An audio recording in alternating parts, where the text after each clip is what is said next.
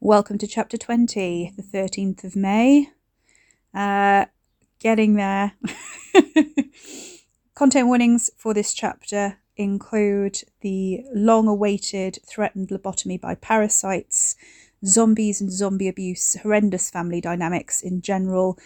Generally think of this as another mild Rob Zombie chapter, and we're about there. So a slight disclaimer before we start chapter 20.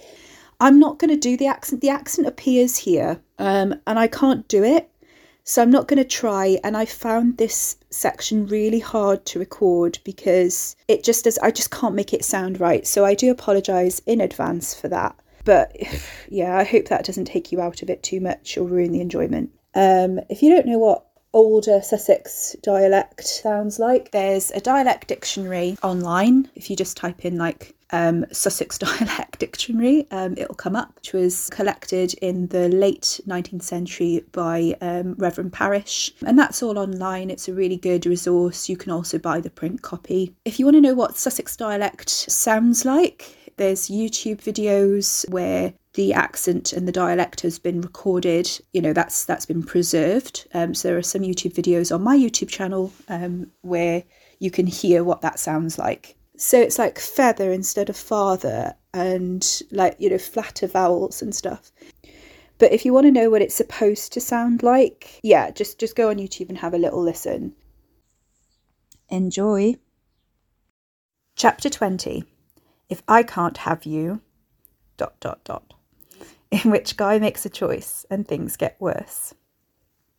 13th of May. His mother stroked his head, humming the same 3 notes in a minor key. He pressed his head into her palm, eyes still closed, savouring the moment. An obedient tear trickled down his cheek. "That's my boy," his mother crooned. "That's my good boy." "Soup's ready, Letty." Ricky opened his eyes, blinking the salt drops away. He was bound to a chair, which was laughable. His father couldn't hope to restrain him like that. He was too strong for them now. He strained against the bonds, and the pain shot straight into his flesh. Ricky swore violently, earning him a sharp smack around the head from his scandalised mother. Her black mourning veil fluttered over him like a moth. "Language, Richard!" Ricky gritted his teeth, breathing hard through the stabbing waves in his torso. "Sorry, Mum." He clenched his jaw. "It ain't right. It hurts." She was there, veil lifted, cheek to cheek. Decay filled his nostrils. "Are you going to cry, my lovely good boy? Leak your salt for your mother?" He tried not to, but the response was Pavlovian. In return for her rare, affectionate hand, tears spilled down his cheeks despite his attempts to hold them back. The pain eased as she traced a hand over the chains, a proboscis lapping at his tear ducts. "That's it. Help your mother get stronger," his father said, the closest to approval he ever came. Ricky sniffed, pleading silently. His father was a spindly mass of shadow, but if he concentrated, he could see the older man's form underneath, the dirty string vest over a scrawny breastbone, the long limbs and the evil, watery stare. "Don't you bother trying, son," his father said, not unkindly. "Granny Wend came to see us. I got you good." Ricky looked down. Shit me, did and all. He was oozing between the chain links. The metal was oiled with something, probably something of Gran's. Could be she didn't trust Mr. Wend, or that she was jealous. The why didn't matter. She'd never cared about his parents before, and said he was being precocious, acting out, let it be. Ricky couldn't remember the last time Granny Wend had even asked about either of them. She was doing this out of spite, not because she cared. "I knowed you changed again," his father said. "Could tell you got a new skin. No burns, no tattoos, new skin smell." He drew his long nails along the wall, almost back to his old self. "You all beautiful at last under there? Thought you could hide it from your own flesh and bone?" Ricky looked down at the coils spilling out of his body, chained upon the floor. "I am bleeding beautiful, and it ain't an it, father. It's me, me, me." Ricky cursed his self-indulgence in staying at Fairwood for so long. His father needed more doses than his mother, and more frequently. He'd thought he could avoid them, safe at the Crows where they couldn't go. He tried to change, but he couldn't. His father had ripped him open, punctured him, done something. Pain spasmed through his guts, his beautiful coils, and he gasped with all his needle-sharp mouths. "Look," he gasped, falling into his father's broad accent to calm things down. "Things haven't been good worse. I know that. I know it, Father, and some of it's all along of me. I put my hand up to it. But all I want's a bit of bloody appreciation, and you never listen to me." He hadn't meant to shout, but it burst out from his depths in a loud, guttural snarl. His mother withdrew her hand. His father heard what he wanted to hear. "All along of you is right," he said in his deep ruminating growl, slipping deep into dialect. "'Tis all along of you that your mother's so ampery." "He's right, weak and decaying like cheese she is." "Feed him, George," his mother begged. "Feed him his punishment." Ricky could smell the soup now, his punishment meal. Bits of his mother were in that soup. Bits that would never live long enough to spawn properly, but would love to feed on living flesh, living brain, before they wriggled their last dance. Turn your mind to scrambled egg they would, holy as Swiss cheese, like a foreigner's breakfast. His face prickled with an odd sensation. Is this what fear feels like? No, hang on. Hold on a minute, Father, don't you be doing that, don't you bleeding dare. Blank as water you'll be, his father gloated, scratching at his string vest. Just remember your own name. My baby boy, come back to me again, crooned his mother. Start all over we will, and you'll be good as gold. He cricked his neck to seek her out, a looming presence in black lace and shadow. Mum, his guts twisted. I'll be good now, Mum. I'll do what you say. Don't let him do it, Mum, please. Please, Mum, I'll be good as gold. She shook her head. He's lying, George. Listen to him. Why couldn't we have had a girl? Ruby on his lips she'd have. The soft, susurrus words cut him deep. You always say that, he hissed down his chains, scraping the chair on the floor. Fragments of a plan formed, shards of a broken mirror. He breathed through the pain. I'll get you another live girl, Mother. I know one. You don't know any girls, his father scoffed. I do. He whipped his head around, the soup getting perilously close to his face now, borne by his father's elastic, clawed hands. Keep away, I'll disremember her, don't. The bowl paused, tilting towards him. Things bubbled to the surface, every bubble of scum alive with pale, kicking lava legs. If you lie to me, boy, this goes in your face, his father warned, soft and low. They'll wriggle in how they like, up your nose, through your eyes. He sloshed the bowl on purpose, slopping a little of the living liquid over the rim. Something splashed on the bare skin of his hand. A sharp stab like a horsefly bite told him it was trying to burrow. Gritting his teeth, he shook his hand under the chain that bound his wrist to the wooden chair arm, the burning spreading where the metal protested. Behind him, his mother gave a soft little giggle, not unlike his own. Let me loose, he shouted. Let me loose, I'll go and get her for you. His father chuckled. He thinks we're stupid, Letty. He's not lying, George. He ain't lying, no, but he ain't coming back. You bet he ain't. Ricky swallowed as the wriggling soup spot finally plopped off his hand onto the floor, unsuccessful, and lay there like a flat yellow tick.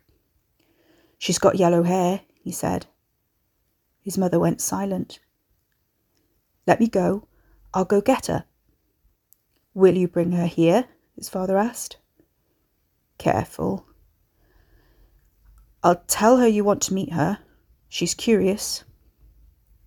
The soup moved closer to his lips. He could smell the wriggling bits trying to find sustenance before they died. The contents of the bowl were humped at one end now, closest to him, even though the bowl was level. Not my mind, don't take that. His father wasn't buying it, but his mother might. She's pretty, Mum, you'll like her. Bright as a button she is, yellow hair, soft skin, smells of sugar and summer. He's not lying, George, his mother whispered, and he could hear the longing in her voice.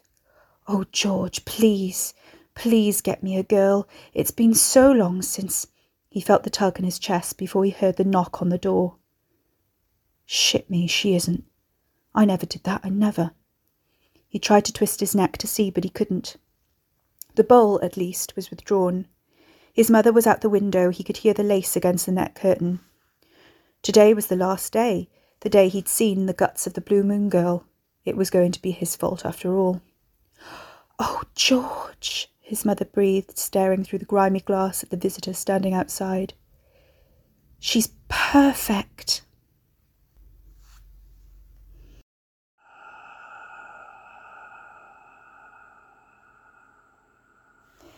Carrie played with the pendant of her necklace as she waited outside Bramble Cottage for an answer. A piece of brick was in her pocket this time, a kind of protective talisman. She had considered taking a knife with her or a hammer, but the avatar was probably enough on its own. What did you actually see? She thought, knocking the door. He disappeared. 1 minute he was burning Gerald, then he was gone. Carrie rolled her eyes, running the pendant along the chain. I hope this isn't going to be awful, she murmured out loud. The door opened. Carrie looked up at a middle-aged man in a string vest, took in his full lips and wide straight nose, clearly a porter, clearly Ricky's father. Long sinewy arms drooped down his sides, a lit cigarette between 2 fingers. We don't buy at the door. I'm not selling anything. Carrie caught a glimpse of the cottage behind him, swept clean, bright, airy. No reek of decay or rot hit her, although she'd been braced for it. I'm a friend of your son's. I'm Caroline. Our son don't have no friends, George Porter told her, dipping his balding head. What are you really here for? Carrie sighed, taking a leaf out of the soothsayer's playbook and telling the selective truth. Ricky said to drop by. He said he'd do a bone reading for me. Did he? What are you giving him? He hasn't seen me before, Carrie realised. He doesn't know who I am. No, of course not. They'd been upstairs, ill or something. Carrie revelled in the ironic anonymity. He said the first one was free, like smack. She watched George Porter's face. Slowly, George stepped back from the door. He's not in, but you're welcome to come in and wait. Carrie smiled and stepped into a very different space. The cottage was clean, fixed up. The stench was gone. Some of it may have been Gerald, but Carrie couldn't even smell mould. A wooden chair was pulled out from the table and facing away from it, which struck her as odd. Letty, there's a girl here, George announced in his gruff drawl. Caroline. Carrie turned. Letty Porter was a small, petite woman standing by the window in a long black dress. Her brown hair was thin and lank, scraped back in a bun with a few stray threads hanging down her gaunt cheeks. She regarded Carrie with wide brown eyes, full lips parted happily. Apart from the height difference, Carrie could have mistaken her and her husband for twins. Caroline! What a beautiful name! Carrie had honestly been expecting more tentacles and hoped her surprise didn't show. Are you Ricky's mother? Mrs. Porter? Yes, but call me Letty, dear, please.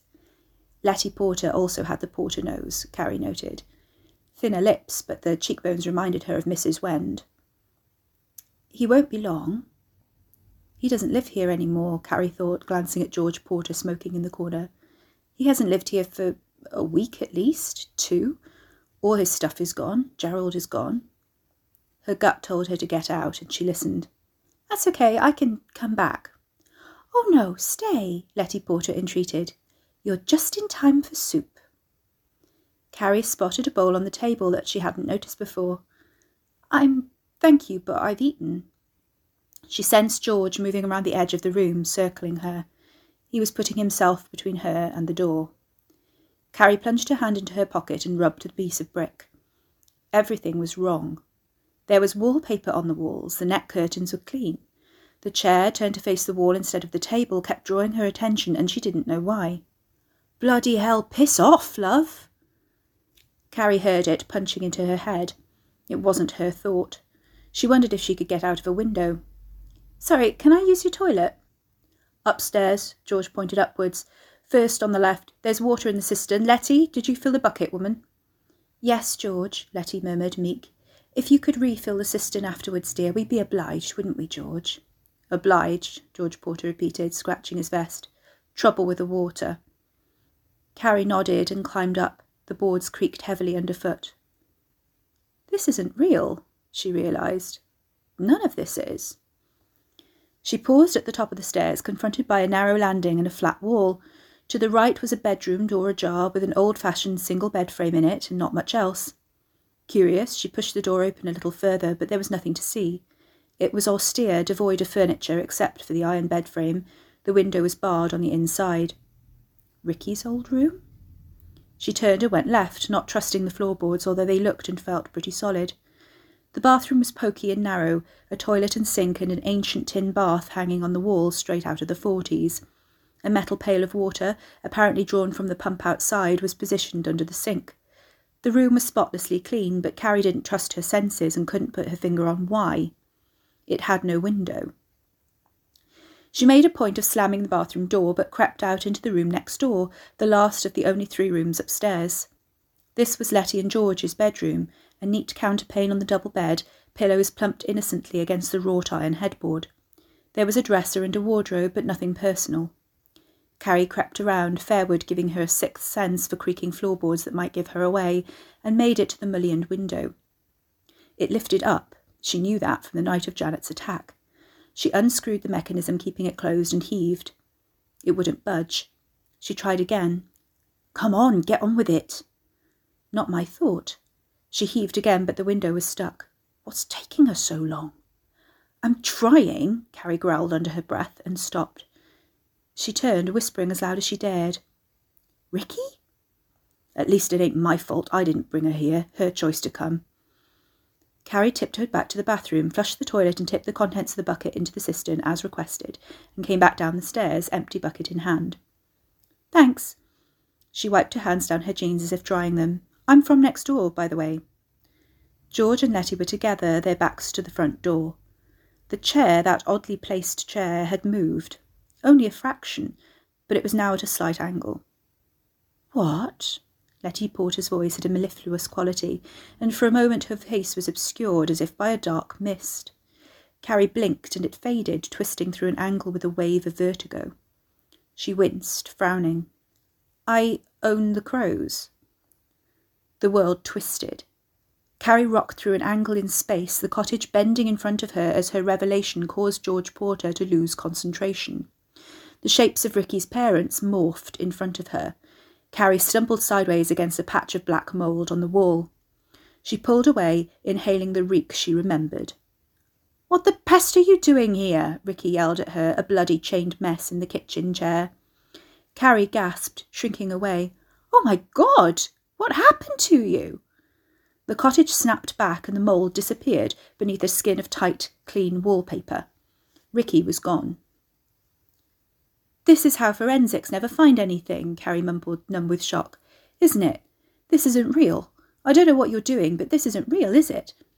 She judged the distance of the door, but didn't fancy her chances against whatever George and Letty actually were.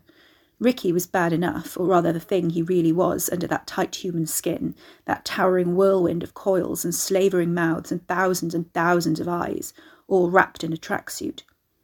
She started to laugh, like she had in the hospital the night Grandpa Jim died. "You're all mad," she said, shoulders shaking. "Your whole family, you're all fucking insane." "I like her, George," Letty Porter whispered, not taking her eyes off Carrie. "Can we keep this one? I want her."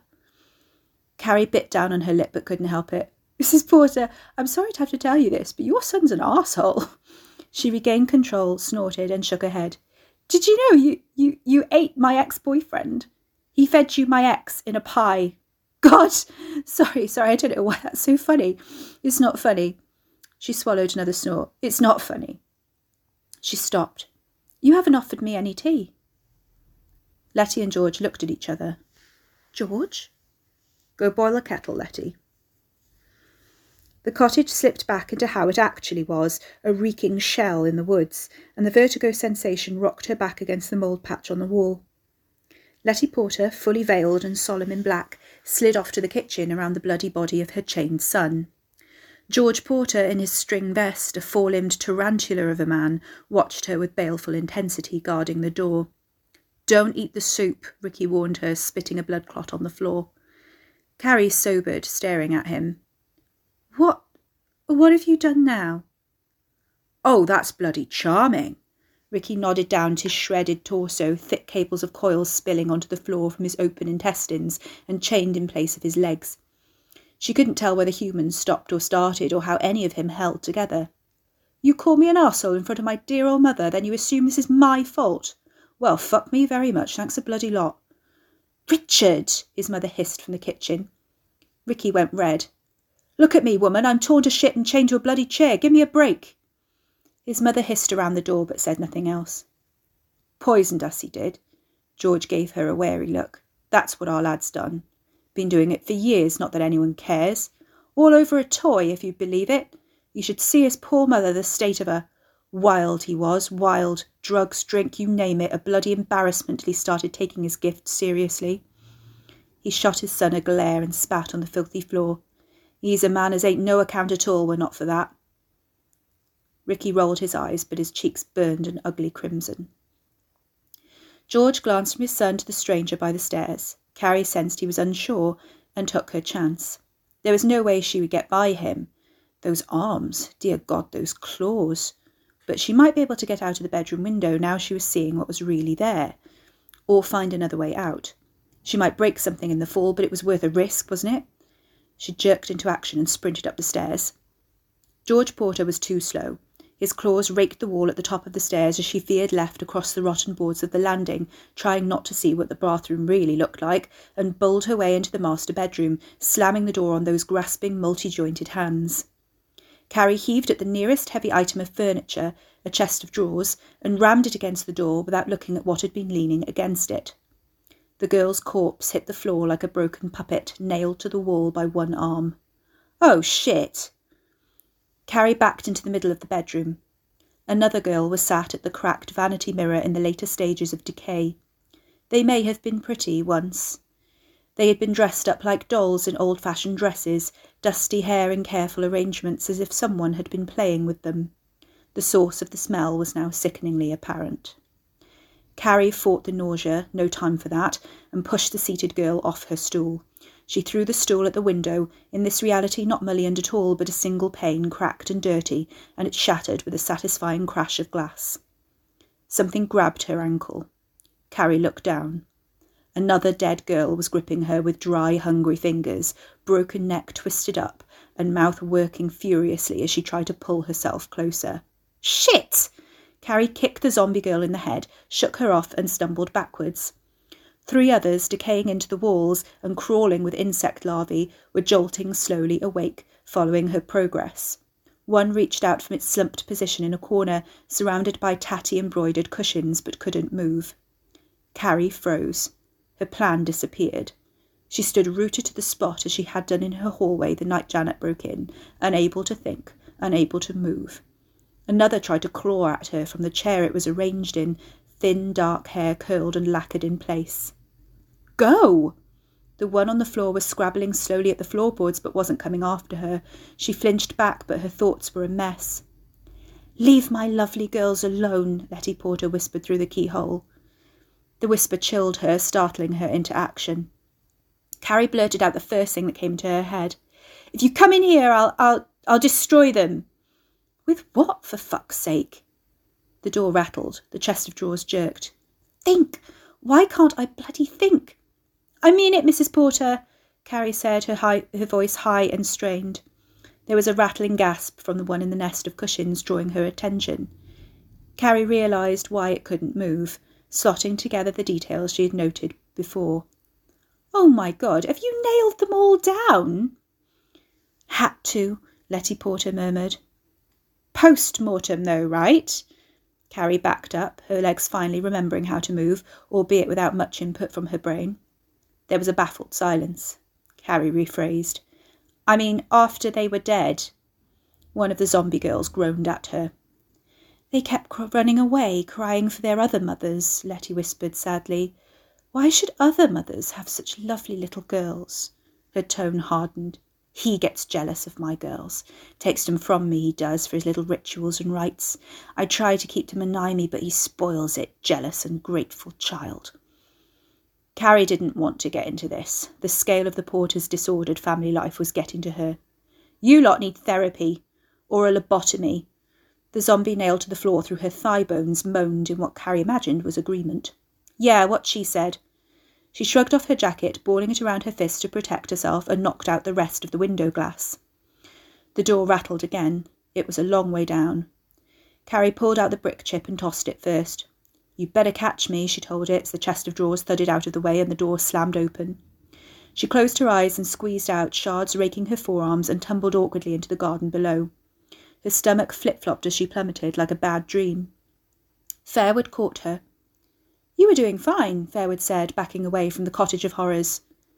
"Thanks." Carrie wriggled free of her house's grasp and cast a look at the downstairs window. "He's in a bad way. Should we—" Fairwood gave her a look. "Don't look at me like that," Carrie said, breathless, ducking behind Fairwood's doppelganger form as George Porter leaned out of the broken window. Adrenaline coursed through her like a drug. It seems a bit ungrateful to leave him there. Watch out!" Unnatural claws raked at the avatar, or tried to. They got as far as an inch from Fairwood's head, and there was a sizzling sound like frying sausages. George Porter shrieked, and the shadowy elastic talons withdrew. "Oh," Carrie folded her arms. "Protection still applies. Good to know." If she wasn't careful, she'd start laughing again like a madwoman in a melodrama. She wouldn't be able to stop, and they'd lock her in an attic, and she'd spend her days trapped there with only dead girls to play with, like Letty Porter. A dark giggle bubbled out, and she fought it down. "Go," Fairwood advised, pushing her towards the wall. Carrie didn't need telling twice. Leaving Fairwood to deal with Ricky Porter, she jumped over the garden wall and tore through the chase towards her own boundary line.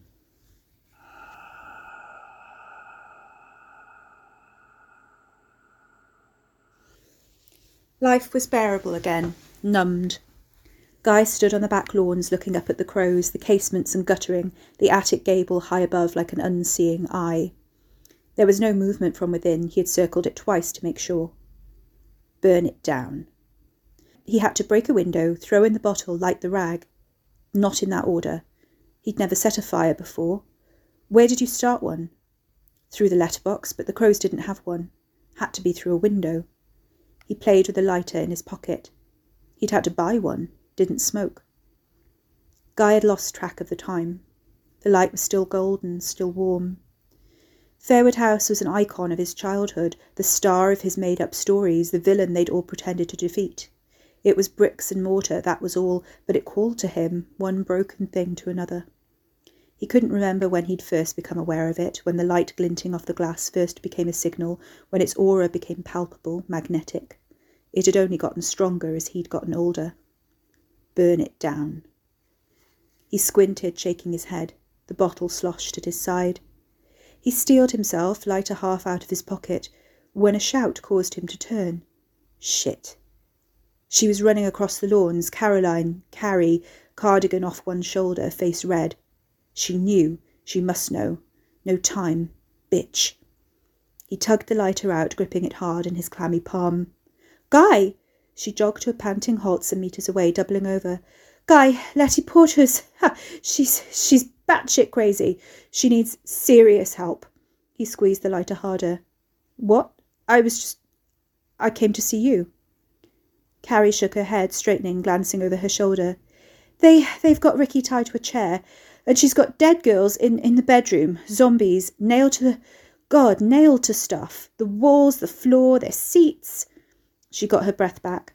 "I wanted to get him out, but..." She stopped, looking back at him, seeing him properly. "What are you doing here? Are you okay? After last night, I..." "Just came over," he repeated, trying to make sense of what she was telling him, where she'd been. Why couldn't she leave things alone? We should call the police or something," Carrie said. "Shouldn't we?"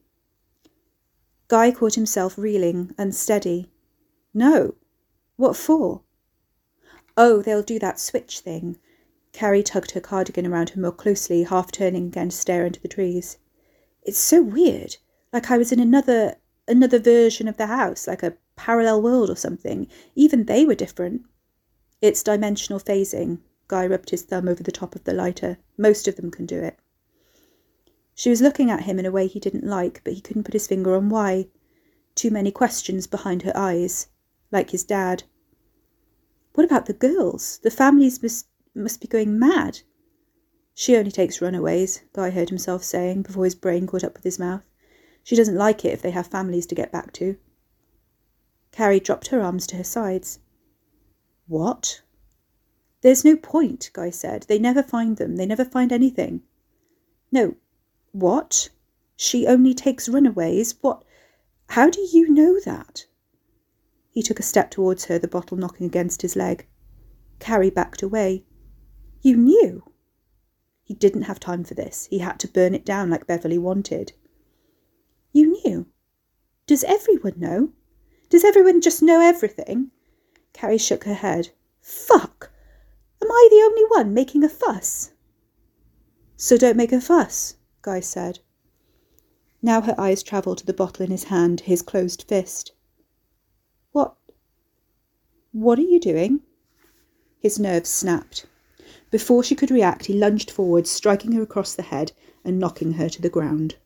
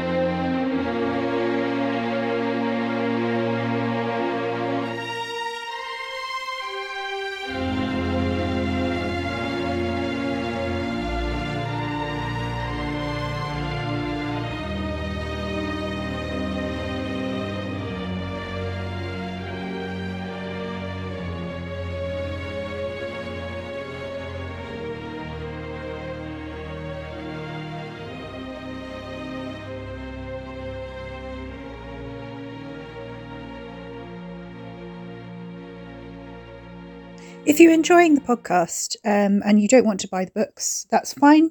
If you'd like to support me on Ko-fi, though, and just drop a tip in the jar, you can do that instead. And that's www.ko-fi, so that's ko-fi.com/CM Rosens. It would be much appreciated.